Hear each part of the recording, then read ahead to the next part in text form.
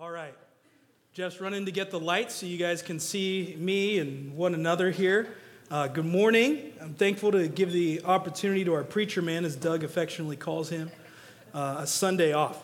You know, Jeff works really hard to bring the Word of God to bear every single Sunday, and it's not easy. It is not easy to prepare, especially a sermon series like the Advent series we just went through. So very grateful to give him time off. Next week, Eric Goots, I think I saw Eric in the back here. There he is. Eric's going to give Jeff another Sunday off and bring another sermon to bear for us. So grateful for that. So all we need to do is give Grant a Sunday off sometime here. We'll work on that, praying about it. Now, consider with me the season we're in. During this time of year, Americans, we're bombarded with this idea of newness, right? And it's not just the presents or the stuff that we accumulate over Christmas. We also have the New Year's commitments, right? Now is the time to improve. Now is the time to be better. Now is the time to do what you wish you did last year, right? Now is the time you can change. But I want to ask you a different question this morning. I'm not going to ask what you want to do different. I'm not going to ask how you want to improve. Here's the question. Does what you do matter? The choices you make, the vocation you have, the classes you take, the schedule you keep, do these things matter in eternity? Now, there are many things that we pursue every single day, many choices that we make. Conversations, plans, family relationships, friendships, career choices, all kinds of things. But again, let me ask, is what you're doing in all of these areas of your life, do those things matter? Do they matter unto eternity? Now, I'm not going to go all Paul Washer on everyone. And if you don't know that reference, just check out YouTube, Paul Washer, Shocking Message. It's great. You'll be edified. I'm not going to say that nothing you do, let me rephrase that. I'm not going to say the things you do don't matter. I'm not going to say that. But I'm going to pose the question to you to challenge your daily normal. What is your daily norm? What are the things that you do that fill your life, that fill your mind, that fill the way that you order your schedule, that fill the way that you make plans? Are those things in an eternal perspective? How does what you do matter? In what ways are you pursuing things that last? Eternal things.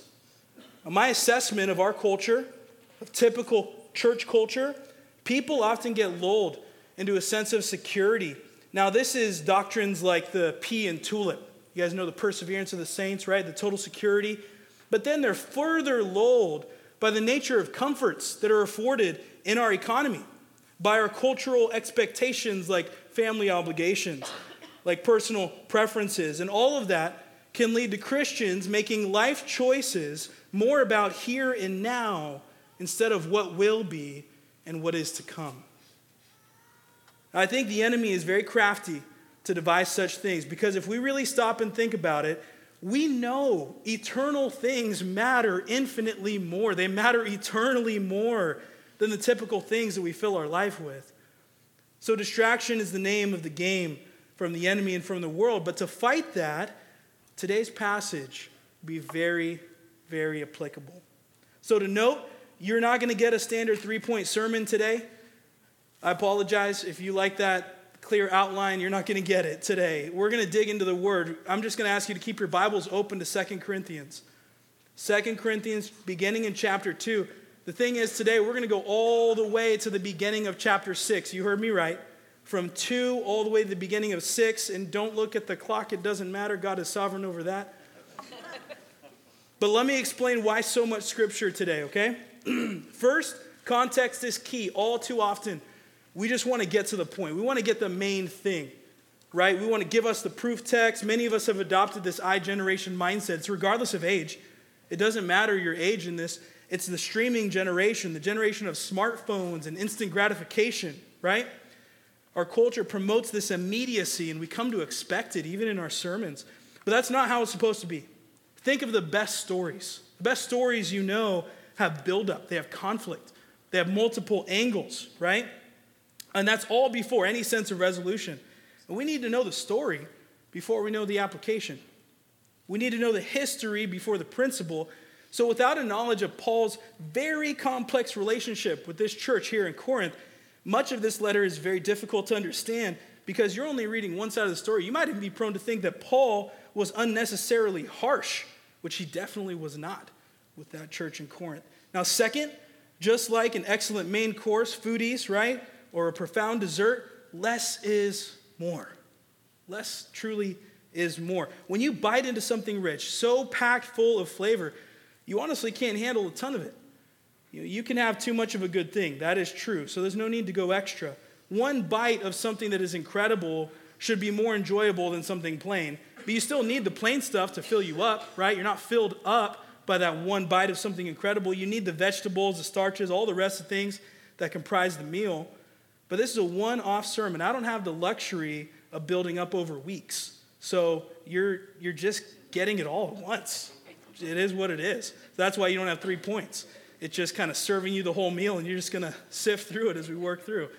So as we work through a large portion of Scripture today, here's my challenge to you. Think about what really matters in your daily life. Think about what matters in your commitments, your responsibilities, your decisions. Consider how to infuse eternal goals, how to pursue eternal things in and through the normal actions and the interactions in your life.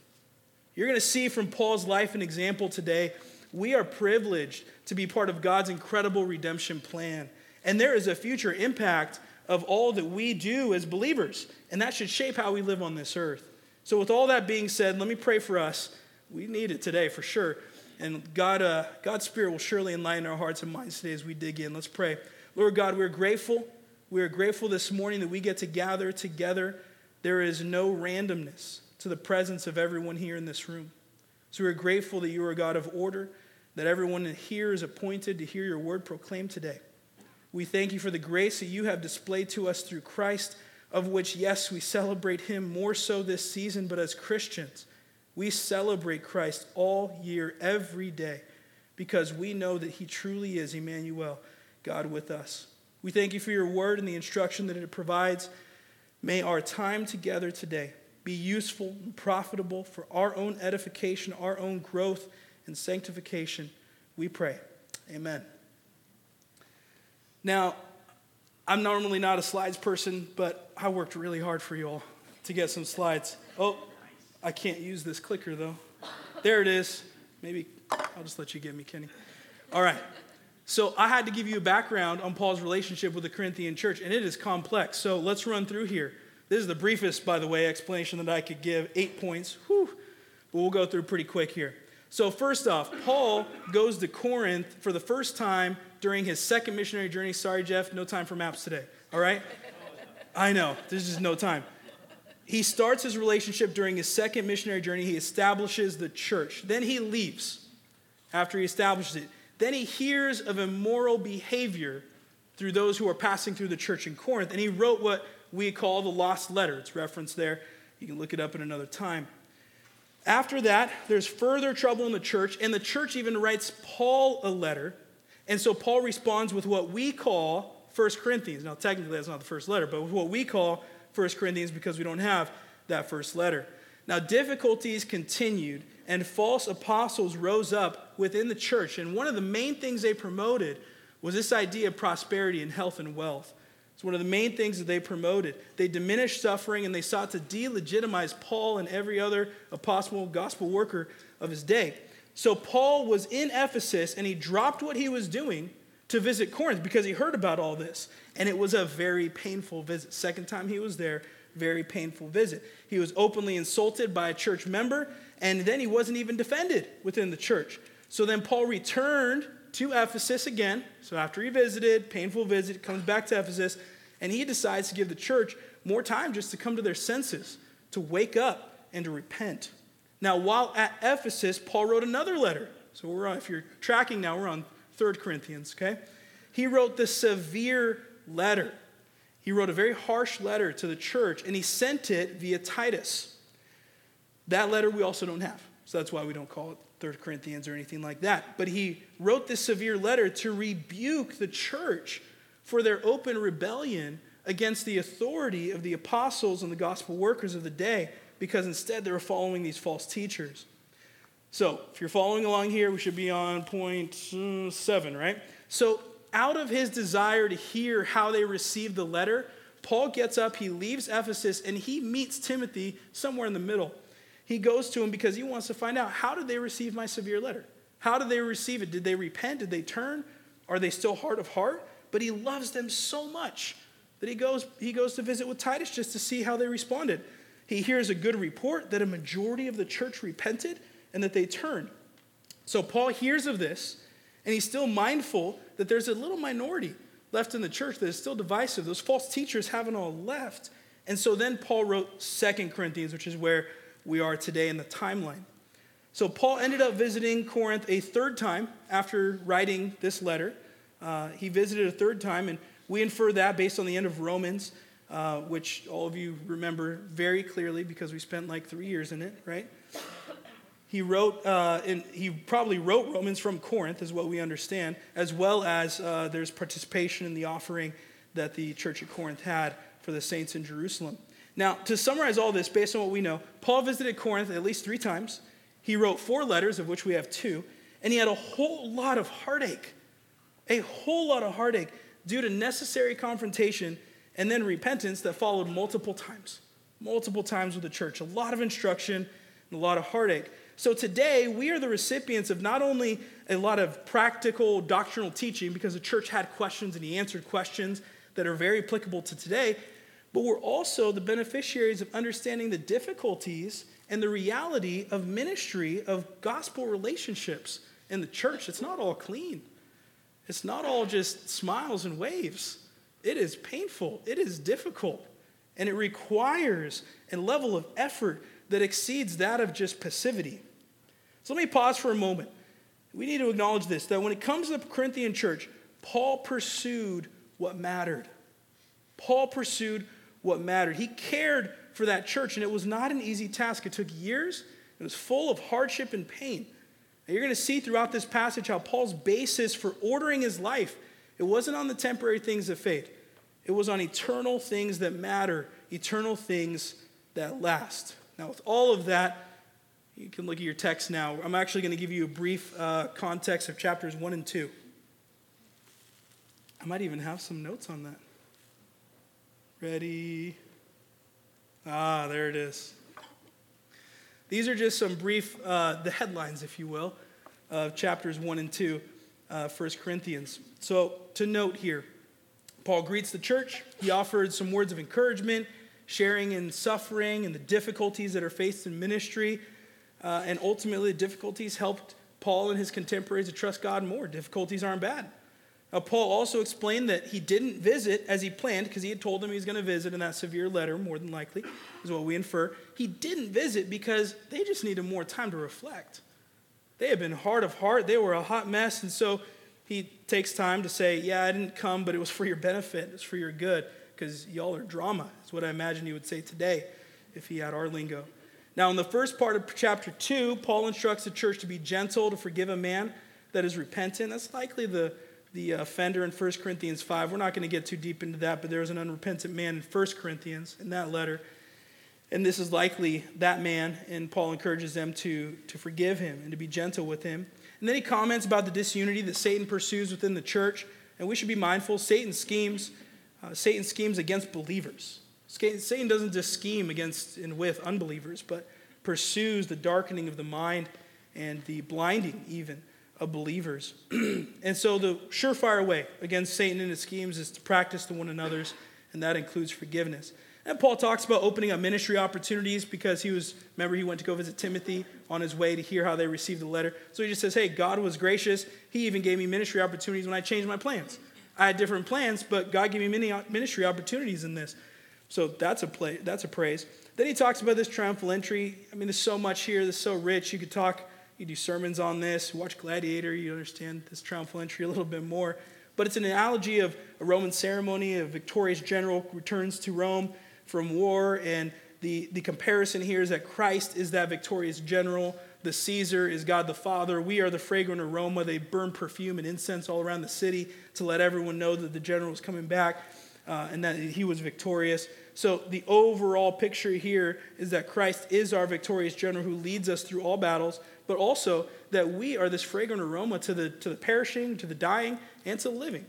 And we remind people who are dying that, hey, there's life. And we remind people who are living that, hey, there's life. Both ways, we remind people. Now, the last part that Paul gives here in chapter 2 is that he and his co-laborers are commissioned by God. This is very key because if you remember in part of the drama, there was those false teachers that were trying to delegitimize Paul. So Paul had to come out in his defense and say, look, I'm sent by God. We're sent by God. We're not sent by man.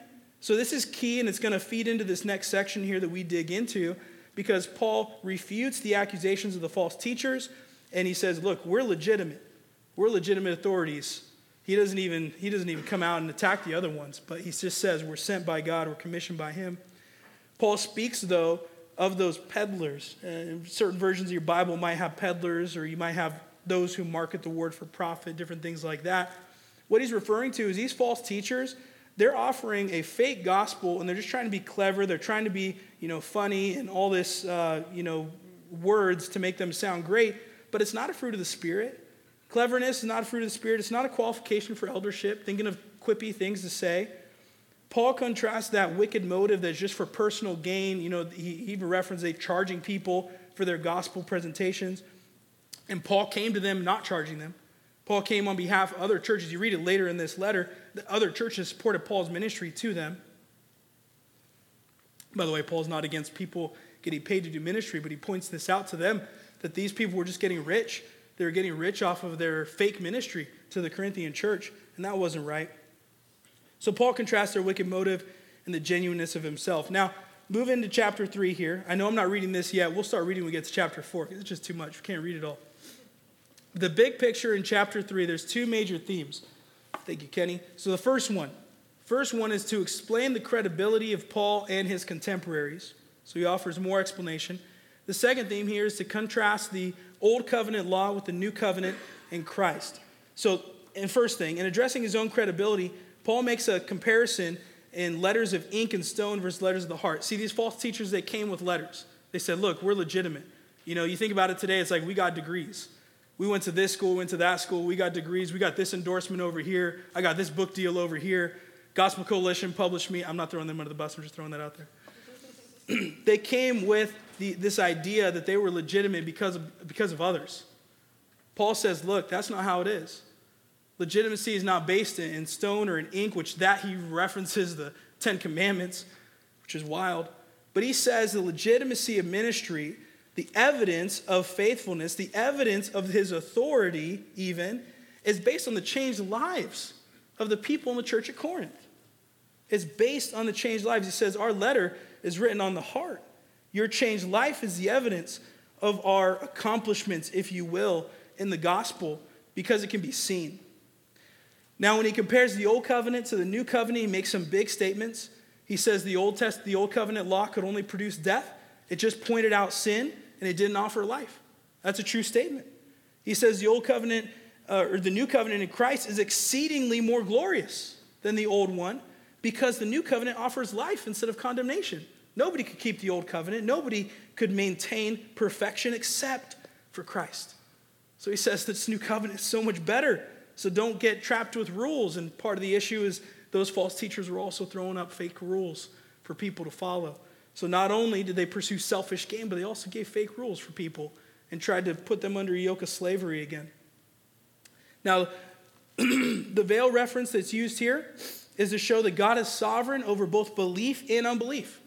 God's sovereign over both.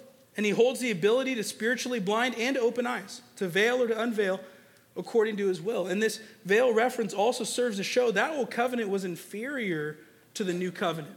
Because in the Old Covenant, Moses had to hide his face because of the glory of God. The New Covenant, what he says is, we are now being transformed from glory to glory, and people behold that. It's not hidden anymore. It's not behind a veil. So this New Covenant is vastly superior to that old one. Now we're going to dig into chapter 4. I'm actually going to read some scripture here. So turn your Bibles, 2 Corinthians chapter 4. I'm going to read verses 1 through 6. It says, therefore, since we have this ministry, because we were shown mercy, we don't give up. Instead, we've renounced secret and shameful things, not acting deceitfully or distorting the word of God, but commending ourselves before God to everyone's conscience by an open display of the truth. But if our gospel is veiled, it's veiled to those who are perishing. In their case, the God of this age has blinded the minds of the unbelievers to keep them from seeing the light of the gospel of the glory of Christ, who is the image of God. For we're not proclaiming ourselves, but Jesus Christ as Lord, and ourselves as servants for your sake. For God, who said, let light shine out of darkness, has shone in our hearts to give the light of the knowledge of God's glory in the face of Jesus Christ. Now here's a brief summary of these verses here. You see that Paul's motivation, the motivation of these other gospel workers, the motivation in ministry, it's founded upon the grace and mercy that they've received in Christ. They pursue what matters most because God has shown them what matters most. Now, in terms of not losing heart, Paul affirms that, hey, when attacks come, even from inside the church, when his character is maligned, when people are stubborn to receive the good news, when they're stubborn to repent and to change, he recognizes the sovereignty of God is in all things, even in those. And God has chosen him to bring forth the gospel, and God decides whose veil is removed and whose veil remains. Paul doesn't make life choices based upon comfort or ease. He recognizes that what matters most is the eternal state of people, genuine renewal by the Spirit of the Lord. That's what matters most, because people perish without the gospel. Therefore, because of the mercy shown to believers like himself, Paul affirms the pursuit of gospel ministry on behalf of others for the glory of Jesus. These disgraceful and shameful things that Paul mentions, there's two things probably in view. The first is just he's telling the false teachers, look, I'm not doing anything secret and underhanded. That was an accusation they gave, was that he was all holy on the front, but then behind closed doors, he was a wicked man. It's like, no, that's not the truth. The second thing, he throws it back at them, and he says, look, you're the one selling illegitimate products. You're the one that's giving a counterfeit gospel. You're not giving the truth. He makes it more clear to the Corinthians here that genuine teachers of the gospel, they don't mess with God's word. They don't mess around and seek to be crafty like the devil. Instead, genuine gospel teachers, they bring the word of God plainly to people. Here's what's in mind. There's no hidden meaning. There's no hidden meaning of the text, no secret understanding that can be attained, or no hidden message that's available to some, but not available to all. True gospel teachers, they don't dilute the gospel message. They don't charge or change the message for personal gain. They recognize that the faith has been given to all the saints. It's been handed down, not just to some. You'll see another reference in verse 3 to the veil, and that is connected with the veil that we saw in chapter 3. And you'll note here that there's an additional adage here, that the God of this age, this blinding by the God of this age. And that can be Satan. It can also be worldly system belief. Now, Satan has no authority to prevent any from receiving grace and mercy, but he does work tirelessly to blind. He works tirelessly to limit the proclamation and the instruction of the gospel. Of that we are sure. And Paul also notes here that natural man in this world, without any gospel influence, they're undoubtedly going to be blind to the gospel. Just read Romans 1-3 for that. So natural man needs gospel bringers, or what Spurgeon called gospelizers, to shine the light of Christ. Now, verse 5, you'll again see Paul making the difference between genuine and false teachers. He says genuine teachers promote the gospel, while false teachers just personal gain. That's all they're out for. And we need to be careful here to see how this dangerous disposition may actually be in our church today. We look at this and we think, oh, it's just Paul's day, those false teachers. Think for a moment here. Not only are there many false teachers today, there are, but this can also be the disposition of regular believers, what we would call regular believers, in the church when they're not focused on what matters most, when they're not focused on the ministry of renewal and the reconciliation that God has given. Think about this. There can be people in the church. They're not necessarily a teacher of the word, but they have a similar disposition of promoting self, of talking about theological things without serving others, not willing to work through serious issues like Paul was, like he did with the Corinthians, those who cause disunity due to their thoughts and beliefs, which they perceive to be great in and of themselves, but doesn't draw the body of Christ together. We have to be cautioned here to be more like Paul, serving others for their good and on behalf of Christ. We can't be lulled into a self-focused ministry that pursues selfish gain. That's true across all times, and that's not just in Paul's day. Now, verse 6 is an encouragement. The same God who commanded the light to come forth in creation, Genesis 1. That's the same God who's illuminated the heart of the believer to know Christ as Lord, as a promised Messiah and Redeemer. So God's the light giver. We can say that. He gives light in creation. He gives light in new creation, right? God is the light giver and the one who commands the light. That's a wonderful encouragement. Now, follow along as I read verses 7 through 18. Now, we have this treasure in jars of clay. How many of you listened to Jars of Clay growing up? Oh, there's a few. Okay, I'm not alone. So that this extraordinary power may be from God and not from us. We are afflicted in every way, but not crushed. We are perplexed, but not in despair. We are persecuted, but not abandoned. We are struck down, but not destroyed.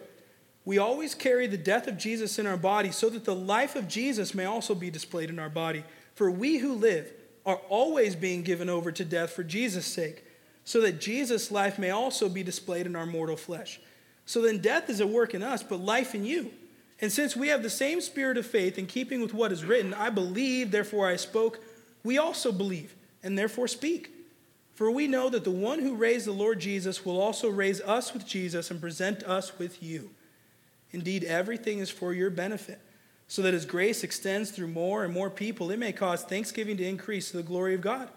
Therefore, we do not give up. Even though our outer person is being destroyed, our inner person is being renewed day by day.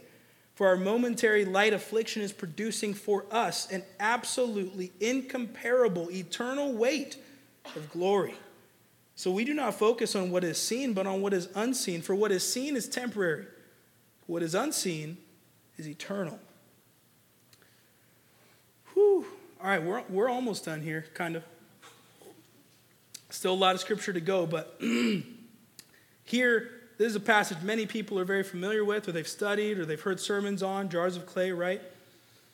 Paul made it clear here, he and his contemporaries, they didn't appear to be anything special.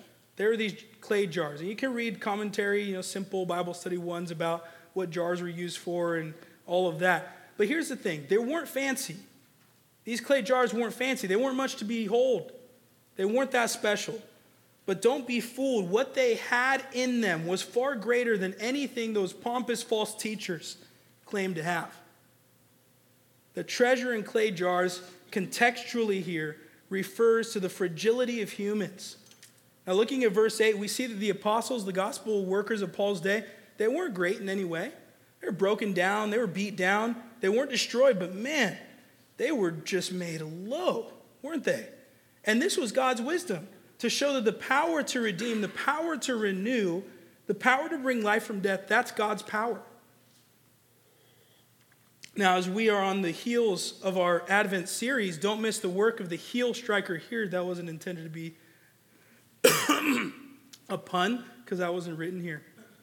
Yeah, I just did it, so if you caught it, good job. Satan hates the one who's going to crush his head. He hates him. He will take any opportunity to try and wound the snake crusher, the one who saves the seed of the woman. Brokenness and suffering, those are marks of genuine belief and obedience, especially for those initial gospel bringers. So those who hated Jesus, those who refused to affirm Jesus as Messiah, they took out their anger and hatred on those who represented Jesus. So yes, the weakness of the clay jar is visible, but the power of what's inside, the power of God, that's made evident by the weakness of the vessel. Break the vessel, and you see the power inside. The suffering that Paul and his contemporaries endured, that was a mark of authenticity. That was a mark of being genuine. They trusted Jesus Christ, and Jesus Christ carried them through all their trials and tribulations. Now, to be clear today, you're not called to the same ministry as Paul. This is not a prescriptive text telling you what to expect. But in Philippians 3, Paul does say that the Christian experience is one of sharing in the sufferings of Christ. And that suffering is foundational for sharing the blessings of Christ. Dwell upon that. So we shouldn't be afraid of such a life. And being saved is more than being comfortable. Being saved is more than having a secure kingdom on this earth. If we're pursuing things that really matter, then there's going to be a sense in which we need to be weak and fragile so that we can display God's power. So we can say you don't need to look for suffering, you don't need to beg for it to happen, but if you're pursuing what really matters, there's going to be some gospel suffering accompanying such faithfulness. Now, according to verse 12, it was the ministry of those early gospel workers to face death. And that was in order that genuine life would be produced in their proclamation and their instruction of the gospel message. That was their mission. That was their vocation. In verse 13, Paul quotes Psalm 116, the big idea: genuine faith comes with genuine action. Believing to speaking, right? Believing leads to action. Speaking is action. It's doing. The basis of this conviction, according to verse 14, it's not just the present life of Jesus, displayed through salvation and regeneration in the person, but it's the hope of future glory. The hope of future glory leads a person to say, I believe, and I'm going to do something about it. I'm not just going to believe and hold it and hide it. And notice here, it's a corporate hope. He says us multiple times here. It's not just a personal hope of, God's just going to save me. God's bigger than that. The whole bride of Christ is going to be resurrected unto glory. Not just one person, not just you. So as he continues in verse 15, Paul says the genuine authenticity of his ministry, the ministry of his contemporaries, it's found in their conviction and faith that all the saved, not just some, all the saved are going to be brought to glory, and all the saved are going to give God the praise that he deserves.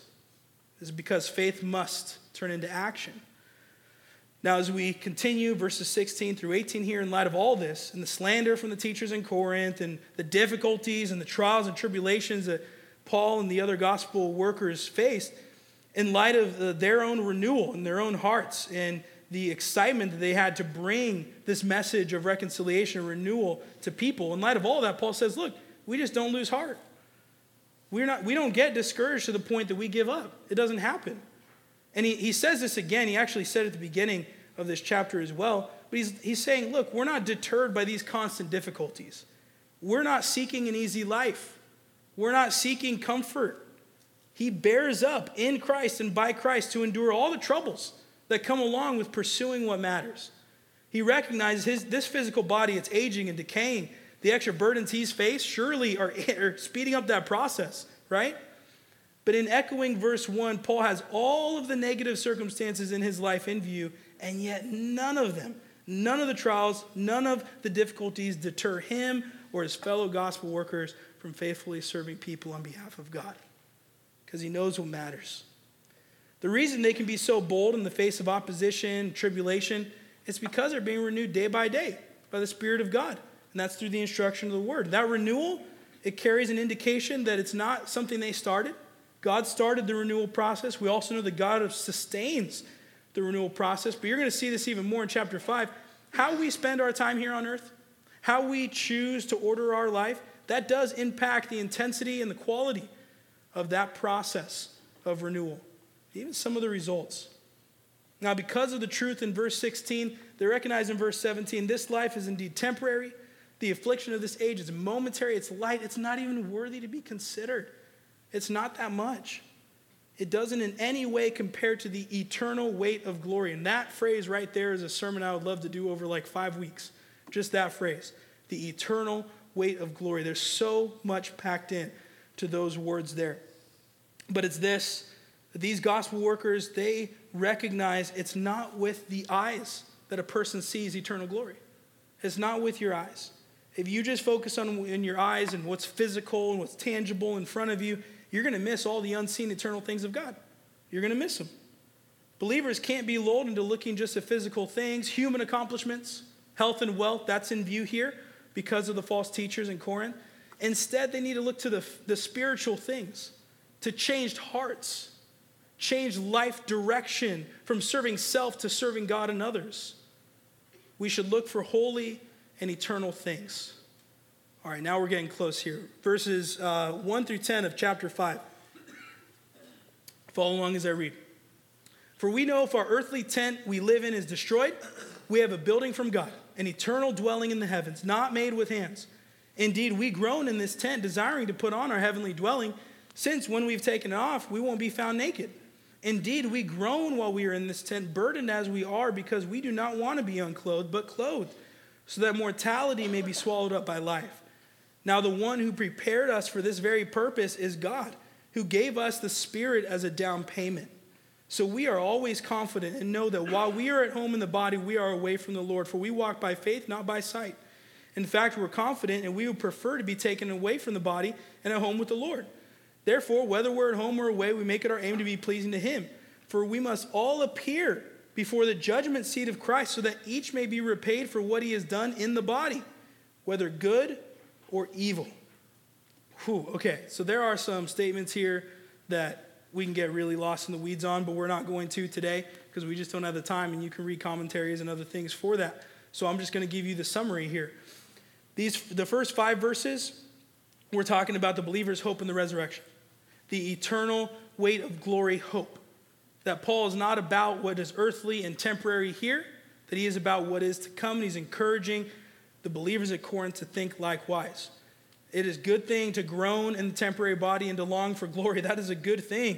It is a good thing to long to be with the Lord and to not long to be here.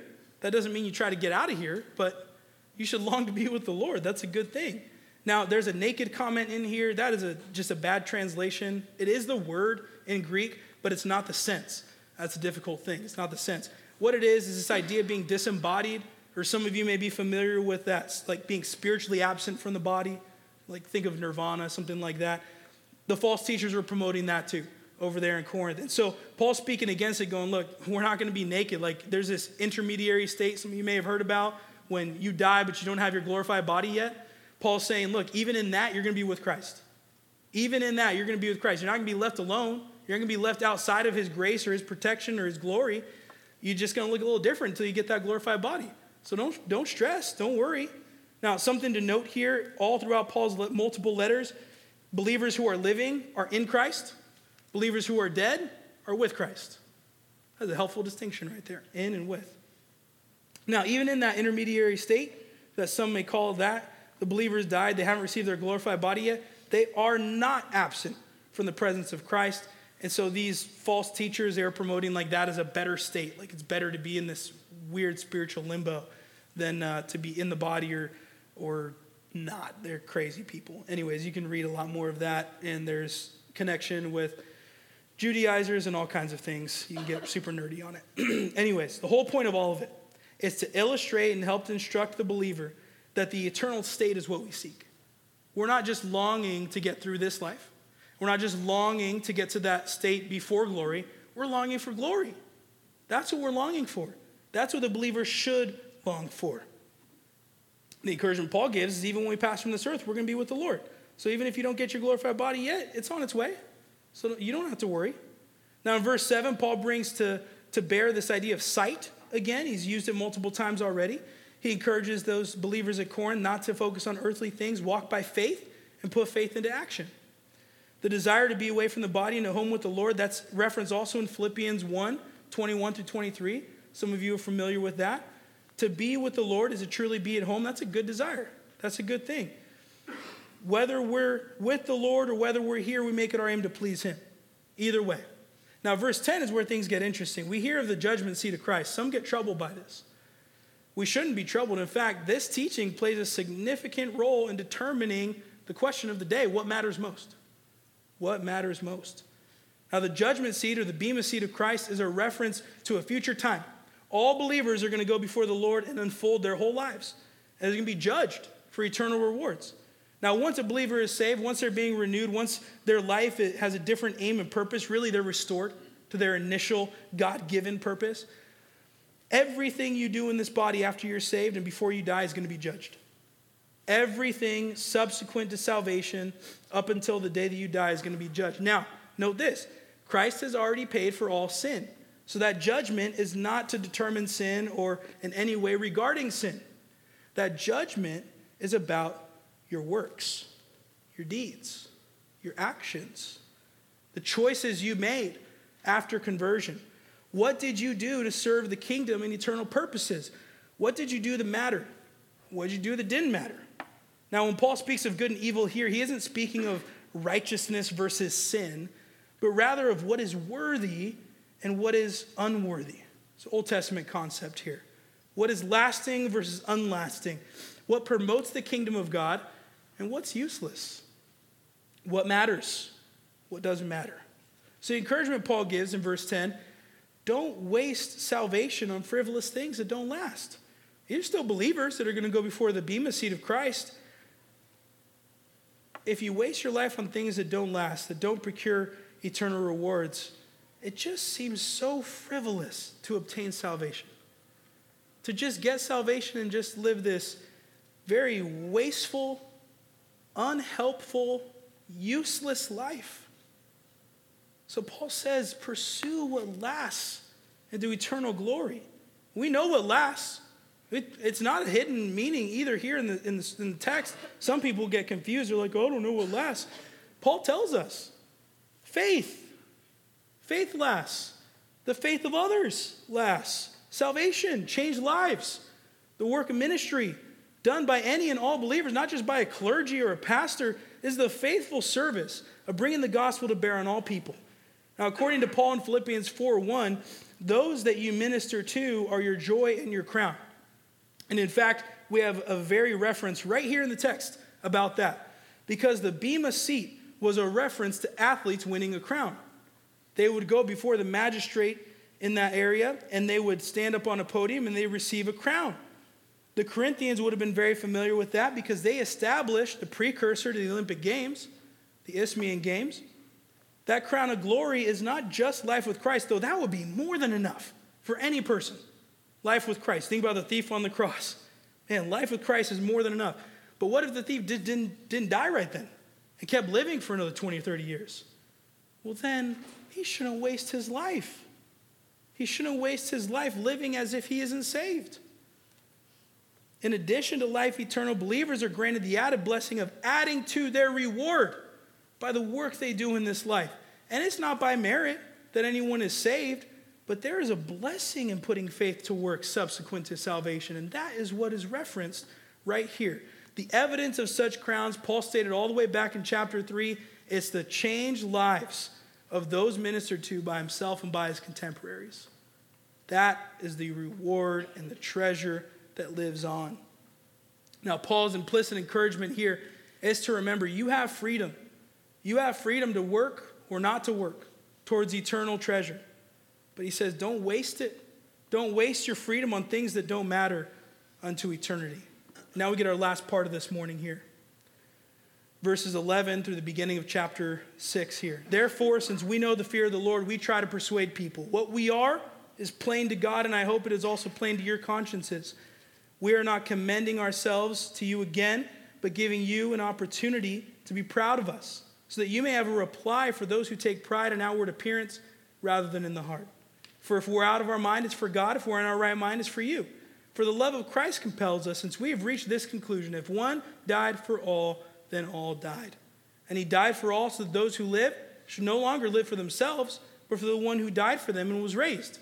From now on, then, we don't know anyone from a worldly perspective. Even if we have known Christ from a worldly perspective, yet we now no longer know him in this way.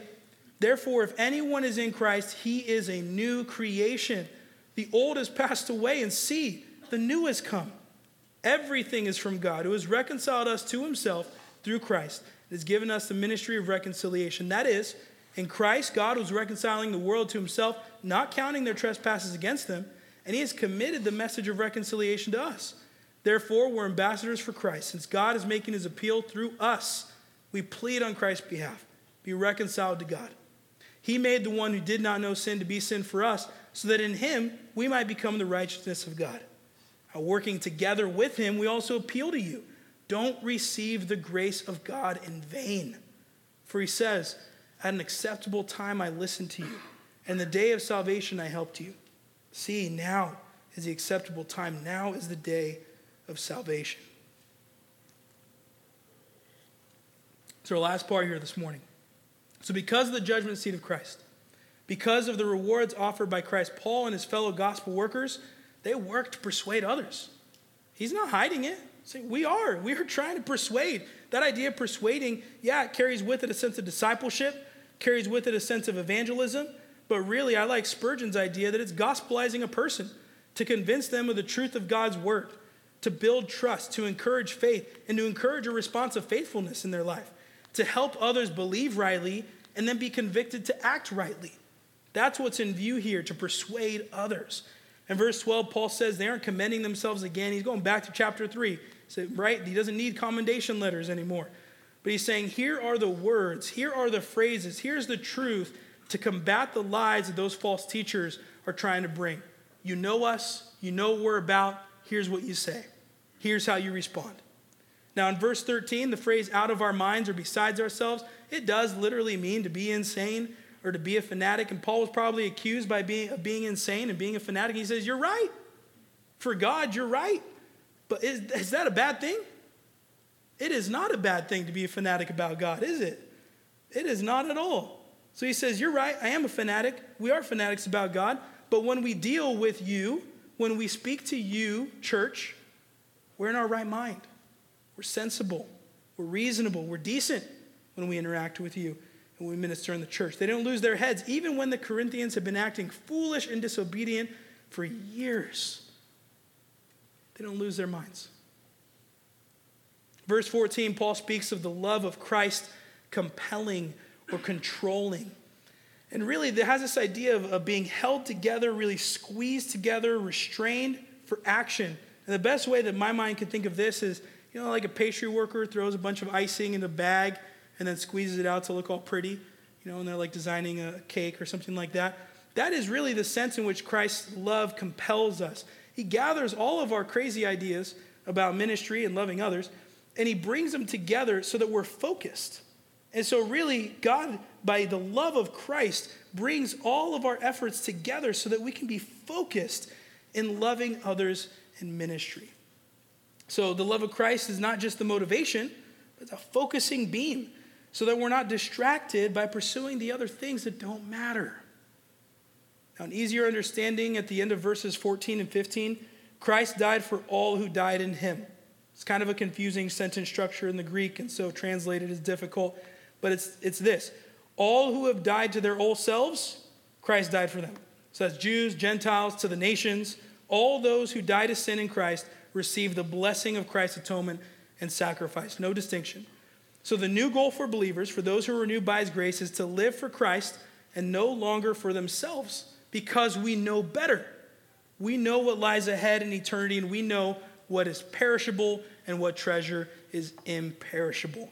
So the critical text of this morning lies in the next few verses. Remember what I said about a good meal or an excellent dessert? You can have too much of a good thing. All the buildup is necessary as we get here. Verse 16, Paul speaks about no longer knowing anyone according to the world or to the flesh. It's another dig at those false teachers at Corinth who utilized a worldly standard for greatness and authority, how they appeared wealthy and healthy. Paul says that we even once regarded Christ according to the flesh. Think about this. Isn't that true of all of us? Christ was a fairy tale for those of us children who grew up being gospelized. Before we were saved, it was a fairy tale. And for those who were saved as adults and gospelized as adults, before that, he was either a liar or a lunatic for you. He wasn't Lord. Some of you know where that comes from, liar, lunatic, or Lord. But that's what it was. Before we were saved, we didn't know Christ from a spiritual perspective. We knew him from a worldly perspective, and even Paul did the same. But now we know Christ through a personal and ongoing experience because the living God of eternity past, the one who made light shine out of darkness in creation, has now shown his light on your heart to illuminate you to understand the Holy Scriptures and to understand the gospel of Jesus Christ, all by his immense grace, his glory, and his mercy. So we get to verse 17. If anyone's in Christ, they're a new creation. The old has passed away. The new has come. They're regenerated. They're renewed. Those in Christ have, by the nature of Christ, become justified and reconciled with a holy God. And that's what matters most. That is what matters most. New creations. And Paul's emphatic here. In the original language, in the Greek, he's emphatic because this is the most exciting news. Now, it doesn't mean that a person is done sinning. It doesn't mean that they're done with that old sin nature completely, but they've been renewed. Their direction in life has completely changed from pursuing death to pursuing life. And again, in verse 18, we're reminded the whole process of conversion, reconciliation of sinners to a holy God, all of that is from God himself. So incredibly, even though sinners deserve to have their sins counted against them, God doesn't leave us condemned. And not only does God will the world to be reconciled to himself, but then he uses those that he reconciles to pass on the message of reconciliation. And we need to note, not everyone's going to be saved. Not everything will be saved. The world here, it's emphatic of sinful humanity. Sins are counted against those who do not repent. Sin has to be accounted for. So those who refuse to acknowledge Jesus as Messiah, Jesus as Lord, Jesus as Christ, Jesus as Emmanuel, their sins are counted against them. Only those who repent, only those who believe in Christ as Lord receive that effectual offer of reconciliation through Christ's sacrifice. So in light of all this, verse 20 states that believers are ambassadors, representatives. J-Mac gets in hot water here with some people because he talks about the word ambassador and the root word. Presbyteros is part of the root word, which means elder. All it means, it's somebody that takes charge. The ambassador steps up. They take precedence. They step in and bring forth the king's message. So the only way that others can be reconciled to God is through the work of ambassadors. Now that work started with God, initiated by God, sustained by God, and yet God uses us. That's crazy. Now the end of verse 20, it seems to be directed at the Corinthian church. If you're reading the ESV, the NAS is my only dig today, Jeff, my only dig, and my only putting forward of the CSB. It is a general call to all unbelievers, though it's not just a specific call to the Corinthian church to repent, because he's talking to mostly believers here in terms of the letter. So best to understand, this is the rally call, okay? When Paul says we urge you, to turn and to repent, it's a rally call, okay? Accept it as, look, Christ is the one who enables a person to be reconciled to God. So he continues that thought in verse 21. God caused it. God brought it about. The sacrifice of the sinless Christ for the reconciliation of repentant humanity.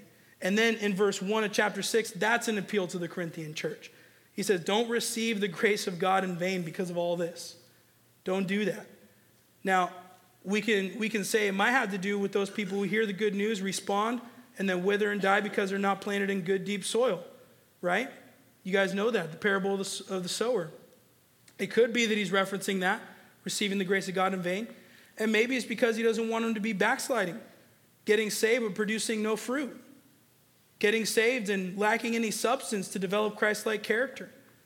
Either way, Paul makes it clear when he quotes Isaiah 49, the Lord has responded to those seeking forgiveness, so there should be no delay in responding correctly to God's message of reconciliation in Christ. It's an urgent plea from Paul, urgent plea from his fellow gospel workers of the Corinthian church. If any of this is making sense, people, don't turn your back. If you're understanding what's being said about what really matters, don't pursue worthless things. Change it today. If you were to continue reading throughout this letter to the Corinthian church, you'd see in chapter 6, Paul continues to speak about the differences between himself and the gospel and the false teachers. As well in chapter 7, you'll see him urging that remaining minority of unrepentant probably believers in the Corinthian church to repent and to draw near to Paul and his fellow gospel workers. Now, we're at the very end today. We've covered a lot this morning, a whole history of Paul's relationship with the Corinthian church, all of it to better understand gospel ministry, but really all of it to understand what matters most. As you look to this year, we need to consider what matters most. Now, I'm going to throw on real quick here on the screen some key takeaways from the portion of Scripture that we've been in. I'm not going to walk through those. If you want, you can take a picture with your phone, or you try to write some down real quick or see me later. These are just what's present in the text that we walk through. But I don't want to get hung up on those things. Instead, I want us to bring our minds to how Paul and the Corinthian church had a relationship together. Bring your minds to how the Corinthian church was a perpetual hot mess. And yet Paul knew what mattered most. He knew that new creations, people being renewed, people being restored, people being reconciled to God, that's what matters most. Paul gave us an example of what it looks like to minister to difficult people in difficult circumstances over a length of time. And then he ordered his life. He ordered his schedule. He ordered his plans accordingly. So with these truths in mind, let's turn our attention to that idea of renewal. You thought I wasn't going to use that word really today, even though it was on the slide. It's here. You've heard a lot about Paul. What Paul was most concerned with is renewal. new creations. And he worked tirelessly to that end. So here are the main takeaways from today. Renewal matters most. Paul cautioned. He cautioned the church. Don't let your faith be in vain. Be mindful of the bema seat of Christ. Be mindful that what you do subsequent to salvation matters. Take his concern for the church seriously. Make sure that you are not one who receives the grace of God in vain. That you do pursue what matters most in all that you do. I'm going to give a secondary encouragement here. In structuring your life around what matters most, it doesn't mean that you don't enjoy things in this life. It doesn't mean that you don't pursue any sense of enjoyment, that you become some ascetic monk who just beats yourself. That's not what Paul's promoting here. But in all things, in everything that you do, you should be mindful of the eternal nature of things. Don't do things without that mind. Don't just say, oh, it just doesn't matter. No, be somewhat mindful. Even if eating a dessert doesn't matter, just at least know that it's a gift. At least know that you didn't earn that. You don't deserve it. Like, know that. Not that you need to try to pay that dessert forward. So when you order your life and you order your schedule, you order your availability around the work of renewal for yourself and for others, be sure that that's in everything that you do.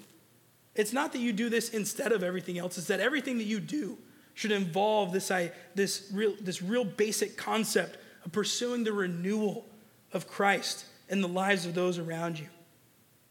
Now that last part there, and seeking to gospelize everyone in your sphere, it's just using that word from Spurgeon, using the word gospelize. It's not just evangelism. It's not just bringing the good news to bear, and it's not just discipleship and teaching them to obey. It's helping a person, whether they're close to the Lord, far from the Lord, anywhere in between. It's helping them to live out a faithful life to the Lord, to put belief into action. It's a terrible thing when believers have convictions and they have these thoughts and they don't live them out. They affirm really good doctrine, but their life doesn't look any different.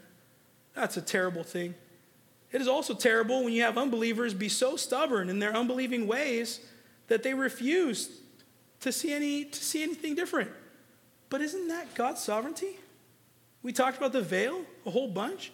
So I think it's far worse to be a believer who has conviction and doesn't live it out than to be an unbeliever who has a horrible conviction, but at least lives it out. It's the whole lukewarm principle some of you are familiar with. All that to say, you look to this new year. You look to what you're ordering your life around, the plans you want to make. Don't cancel them just because you heard a sermon on renewal and what really matters. No, my challenge to you is think about how what you endeavor to do can be infused with a focus on what really matters. Job, career, family, fun stuff, personal enrichment, all those things. How can they be infused with what really matters? Let's pray.